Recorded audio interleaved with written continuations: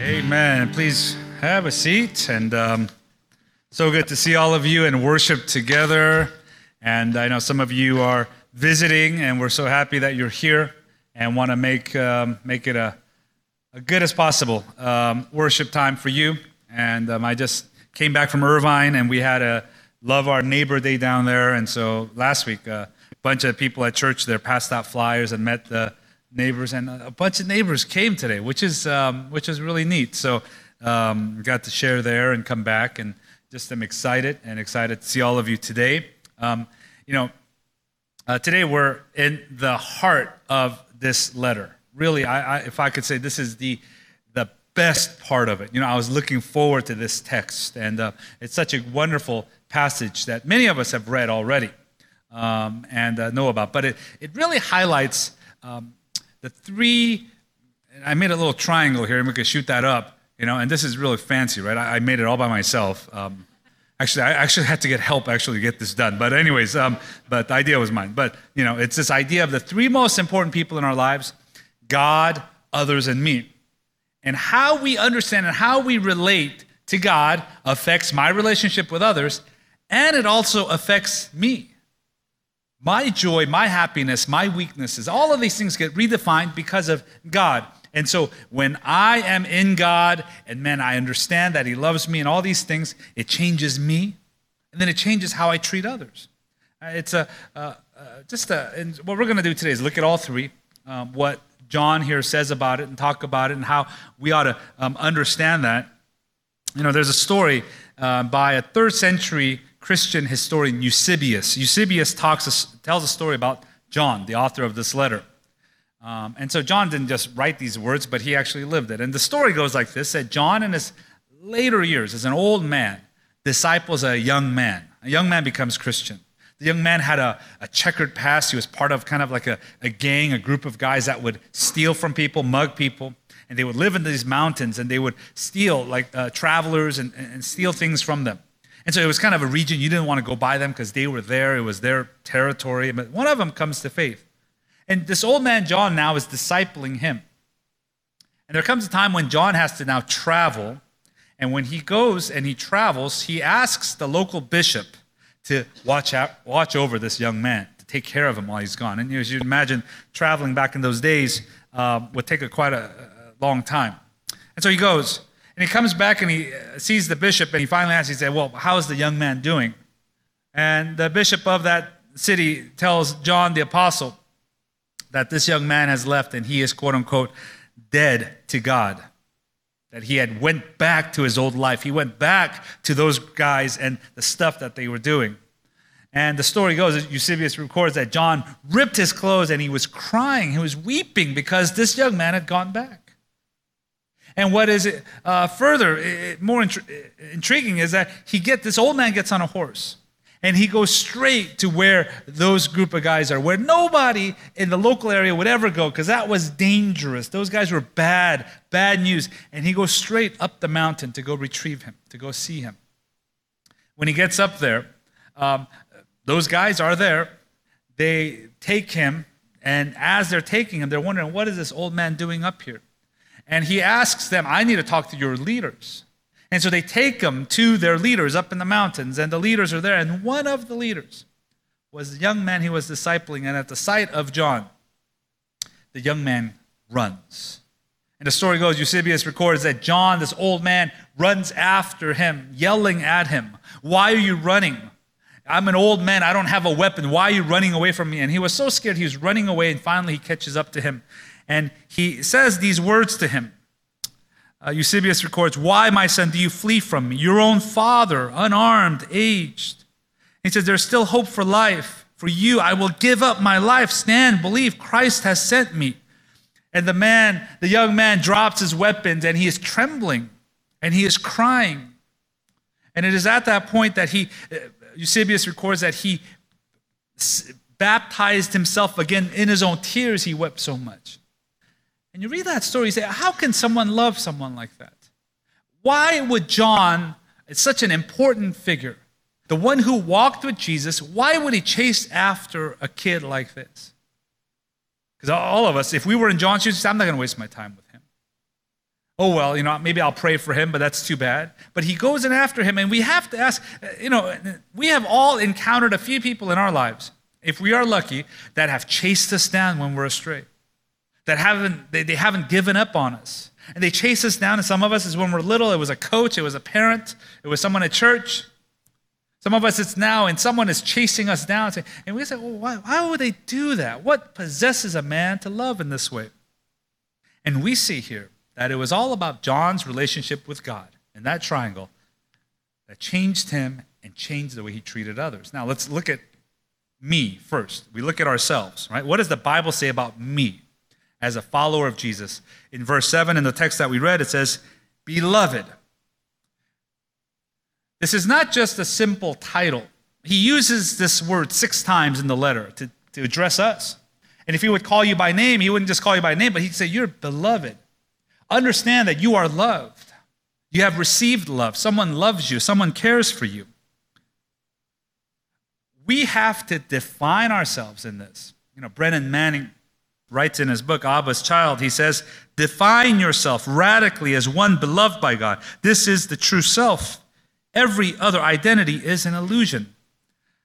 Define yourself radically as one beloved by God. As a follower of God, my main identity, my only identity is that I am loved by God. Everything else, he says, is an illusion. It's not worthwhile. It's not real. Think about this. When someone asks you, who are you? Right? What is your identity? We often want to go to the things that we do. Well, I'm a pastor. I'm a banker. I'm a doctor. I'm a nurse. Whatever you say that you might do. And that often defines us. Or often we define it by our relationship. Well, I'm a dad. No, I'm a mom. I'm a child. We define it by the people around us. But ultimately, our ultimate identity is not just the things that we do or the people that are around us, but it is that we are loved. This is supreme. This is number one. Everything else is somewhat temporary. And if we define ourselves by those things, it'll never last. It'll let us down. Here, he says, you're beloved. Don't skim over that truth that you are loved in this way. Verse 8, anyone who does not love does not know God because God is love. Now, he's saying, this is your identity. If you say you know God, if you say you love God and you know God, you have to love. This is who you are. This is who you are as a person. It's interesting because as we further look into our identity, it tells us in verse 10, right, that the Son, he was sent to be the propitiation for our sins. So what are we? We're loved, but we were also sinners. We're also guilty. We were the ones that Christ died for. Our sins, your sins. Now, when Jesus died on the cross, we often say, boy, he died for the bad guys. He died for those living in that part of the world. It's my sins. And the picture that we get here is, man, that we were sinners. We were helpless.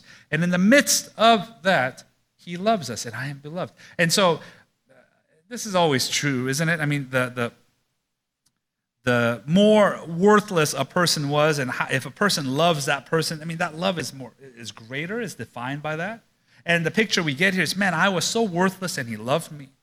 And so now I am beloved. Now I am no longer just guilty or condemned, but I am loved. Even bigger than just being saved, I am loved. More than being blessed, it's I am loved. That's who we are. Now, what do we know about others? It tells us in verse 7, you look at this, to let us love one another. Let's repeat that out loud together, the underlined part. 1, 2, 3. Let us love one another. This is like kindergarten, right? ABC. We've all been there, heard that. Let us all love one another. We know this. How are we to deal with others? I have to love them. Now, love is a big word, isn't it? Those of you who are dating or married people, remember the first time you said I love you to your significant other? I remember saying I love you to my wife for the first time, and it was like really awkward because I said it first, and I'm like, I hope she says it back. I know she likes me, but I remember saying it, and it was really awkward. I'm not an affectionate guy, and my home wasn't too affectionate. By the way, all right, I'll see you tomorrow. I'll call you. I love you. Bye. Okay. Oh, what? What? And I remember, what did you say? And it's a strong word. And now we're called to go love other people. We're called to love them. That means to give my all to them, all of who I am. There's a big thought here. Let us love one another. Matthew 25:40, here is the reason behind it, right? Because we do to others what we now are thinking we're doing to God. Truly I say to you, as you did it to one of the least of these my brothers, you did it to me. And so the picture is you're doing these things to others, but you're doing it to God. Now, moms and dads, we know someone cannot go to you and say, boy, I really like you, but I don't like your kid. It doesn't work that way, right? Someone can't come up and say, Steve, I really like you, but I really dislike your kid. It doesn't work. So can we be friends? We can't be friends. Like, if you not dislike my kid. Now, if you say, I really love your kids, we could be friends. Now, my youngest plays basketball. And for some of the youth group people, parents, we know what that was like when, your 10-year-old, there's 10-year-olds running and playing basketball, and sometimes the score is like a soccer score game, 4-2 at half, and the only people there are the parents that are watching the games usually, and, so you cheer. You're cheering for your child to do well. On our team, we have a mom, and she cheers for my daughter. It's pretty funny because she cheers out loud. Oh my gosh. And so she'll come to me and she'll grab, this is last time literally, she grabbed my shoulder and goes, did you see what Ashley just did? Oh my gosh, it was so good. And I was like, really? And I was like, no, I missed it because you were in my face talking to me, but I will, I want to watch. But she cheers for her. And so literally, me and my wife were like, I really like her, she's a good woman. She's a good human being. I like her, I say hi to her now. I know her name, know her kid's name. Oh, hey, how's it going? And when he says here, Proverbs 19:17, whoever is generous to the poor lends to the Lord. There's this whole connection, this whole triangle. I can't be mean to someone. I hate someone. And I say I could love God. No, this is all connected. And so if I am to love someone, it's because I've been changed. And I am changed, and I am capable of loving someone. Now, we look at the most important in the triangle is God. What is my understanding of God? What did God do for me? How did he love me? And that affects everything. This is the description that's mentioned here in verse 9. In this, the love of God was made manifest among us, and let's not just skim over the underlying part. God sent his only son into the world that we might live through him. God sent his only son. If we are church, we've heard this a million times. And we just go over it. Yeah, God sent his son. We memorized it, we've heard it. But if you really think about what he did, he sent his son for me. These are truths. I remember I knew it. Even when I was seminary, I studied it. I studied in the original language what this meant. And I knew it in my head. Right, moms and dads? Until you have your own kid, you say, now I understand that. This is huge. This isn't just, I don't want to go, so hey, you go, for me. This is the sacrifice. This is when he told Abraham to go up the mountain with your only son, and God will provide a sacrifice. This is the picture of this. And for any decent parent, they would say, I would take the punishment. If my daughter's sick, I would take the sickness. If someone hurt her skill, I would take the hurt. I would jump in front of her for anything. Now, he sends his son. Not only does he send his son, it's not like he has a bunch of sons. He has one. We have to pause and just let that really just settle into our souls. And just take that truth into our hearts. And who did he send it to? Verse 10, in this is love, not that we loved God, but that he loved us. He sent his son to people that rejected him, not that we loved him, but that he loved us. What it's saying here is that it wasn't because we were so good that he said, okay, I'm going to send him because you're so good. It was, you're not that good, but I'm still going to send you. There's a TV show it's still on, surprisingly, Undercover Boss, and some of you might have seen it. The premise of it, and it's pretty much the same in all of them, but it's the CEO, the president, the boss, puts on some disguise, and he comes in as an entry-level new hire into the organization. And then they highlight one employee, and the employee now trains them of this menial work, this difficult work. And the employee now says, okay, this is how you cut this, and this is how you do this. And so there's cameras, and you get the patience, and the boss is fumbling around, and he doesn't know what he's doing, and we know the story. And then usually the employee who is helping them has some sappy story about, I've got 10 kids, and I can't feed them, and I was never able to go on vacation for 25 years. It's hard, and my car doesn't work. And then at the end, what happens? There's a big reveal. So the quote unquote the trainee comes and says, I'm not just a trainee. Shh, I'm your boss. And and they say, I'm going to give to you a new van. Like I'm going to give you a raise. You get a vacation. There's a few I've seen where they were kind of cheap, and I was like, is that it? You're going to on TV? Here's $100. Like, is that? But the premise of the show is these people are so good. These people work so hard. Even if the boss isn't there, boy, they're so deserving. And he wants to give them this. And this is what religion says. This is not what the gospel says. The gospel says the undercover boss came, and you guys were all slacking. You were taking 2-hour lunches. You weren't doing anything. You were rude, and you were spoiled. You were stealing from the company. And I'm still going to reward you. When we hear this, we are a lot more satisfied with the undercover boss story. Hey, if they are worthy, but the story really is in Scripture about us is that we are not worthy. None of us were worthy. And the older Paul gets, he addresses himself not just as a sinner, but later on in life, he's the chief of sinners. He's the worst of sinners. He understands his condition, and it is in the midst of this that he loves us. And he says, come. Follow me. Love like me. Gary Berg, in his commentary on this passage, says this, an exhortation to obedience does not come with a threat. Instead, obedience is encouraged through inspiration. God's inspiring love, his generous affection, compels us to obey. This is what he's saying here, is that this is not religion saying, you better do this or else. You better be a good boy or else, or God is going to take that away. God is going to take your job. God is going to... No, it's not a threat. He's saying, come follow me. Go to the cross, look at the love that he showed for us, and I am inspired. We are inspired. If he could love someone like me, how can I not love that person? If he could show grace to me, how can I not show grace? And there are parables and where Jesus teaches on this, where they receive so much, and how could you not now forgive others? You've been forgiven so much, how could you not forgive someone? Our understanding in our relational triangle, if our understanding of what God did for me is correct, it changes me.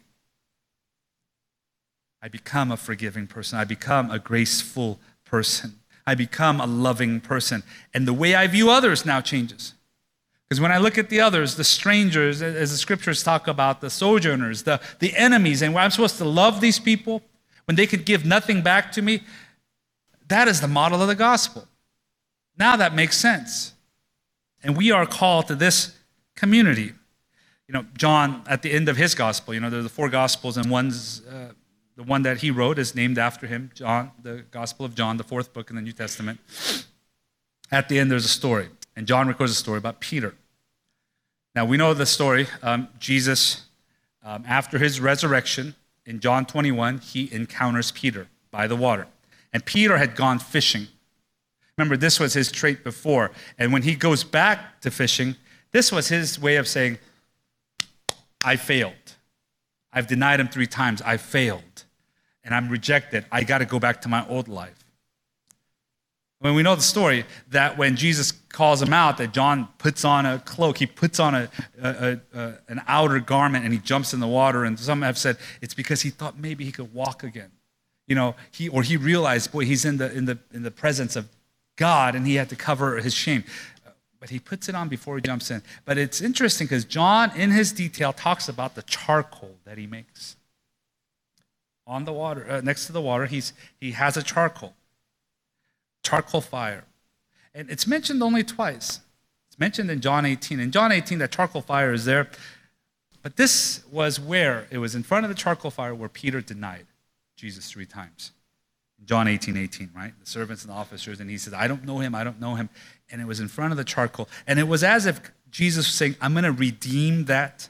I'm going to take your failure, your experience in front of that charcoal. I'm going to light it up again. The smell, the heat, the look of it is going to remind you of your failure, but I'm going to restore you. And he calls him back in. And he asks him 3 times, do you love me? Do you love me? Do you love me? John 18, he denied him 3 times. I don't know him. I don't know him. I don't know him. He now brings him back. And at the end of it all, after he now redeems him, he says to him, feed my sheep, in verse 19, follow me. Rocks his world.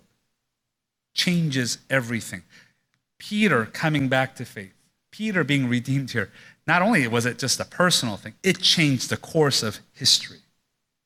What Peter understood changed my life, your life, and the history of mankind till now. He's redeemed. And maybe today you're coming back and this is that place. Maybe church is that charcoal fire place. And it's more guilt and a burden than it is joy to go sometimes. And you say, I'm back here. I failed here often in this context. I've made prayers and promises. I've failed. I've done this. But we come back and he says, no, let's eat. Do you love me? Come follow me. Let God, in Jesus Christ, change you. Let his love identify who you are. And my prayer for us is that that would be the main identity of our lives, and that would change everything. My self-worth, that the King of eternity sent his son to die for me. My purpose in life and my relationships with the lovable, the unlovable. That I would understand I've been given so much as an unlovable person. Now I want to follow him. This is the good news, isn't it? Let's pray. Dear God, we thank you for the good news, the gospel that saves us, the love that you show us. And God, we cling to that identity that we are beloved people. And who you are and what you have done for us matter more than anything else in this world. And God, what you have done for us and our identity that we have, it changes the way we view people, treat people.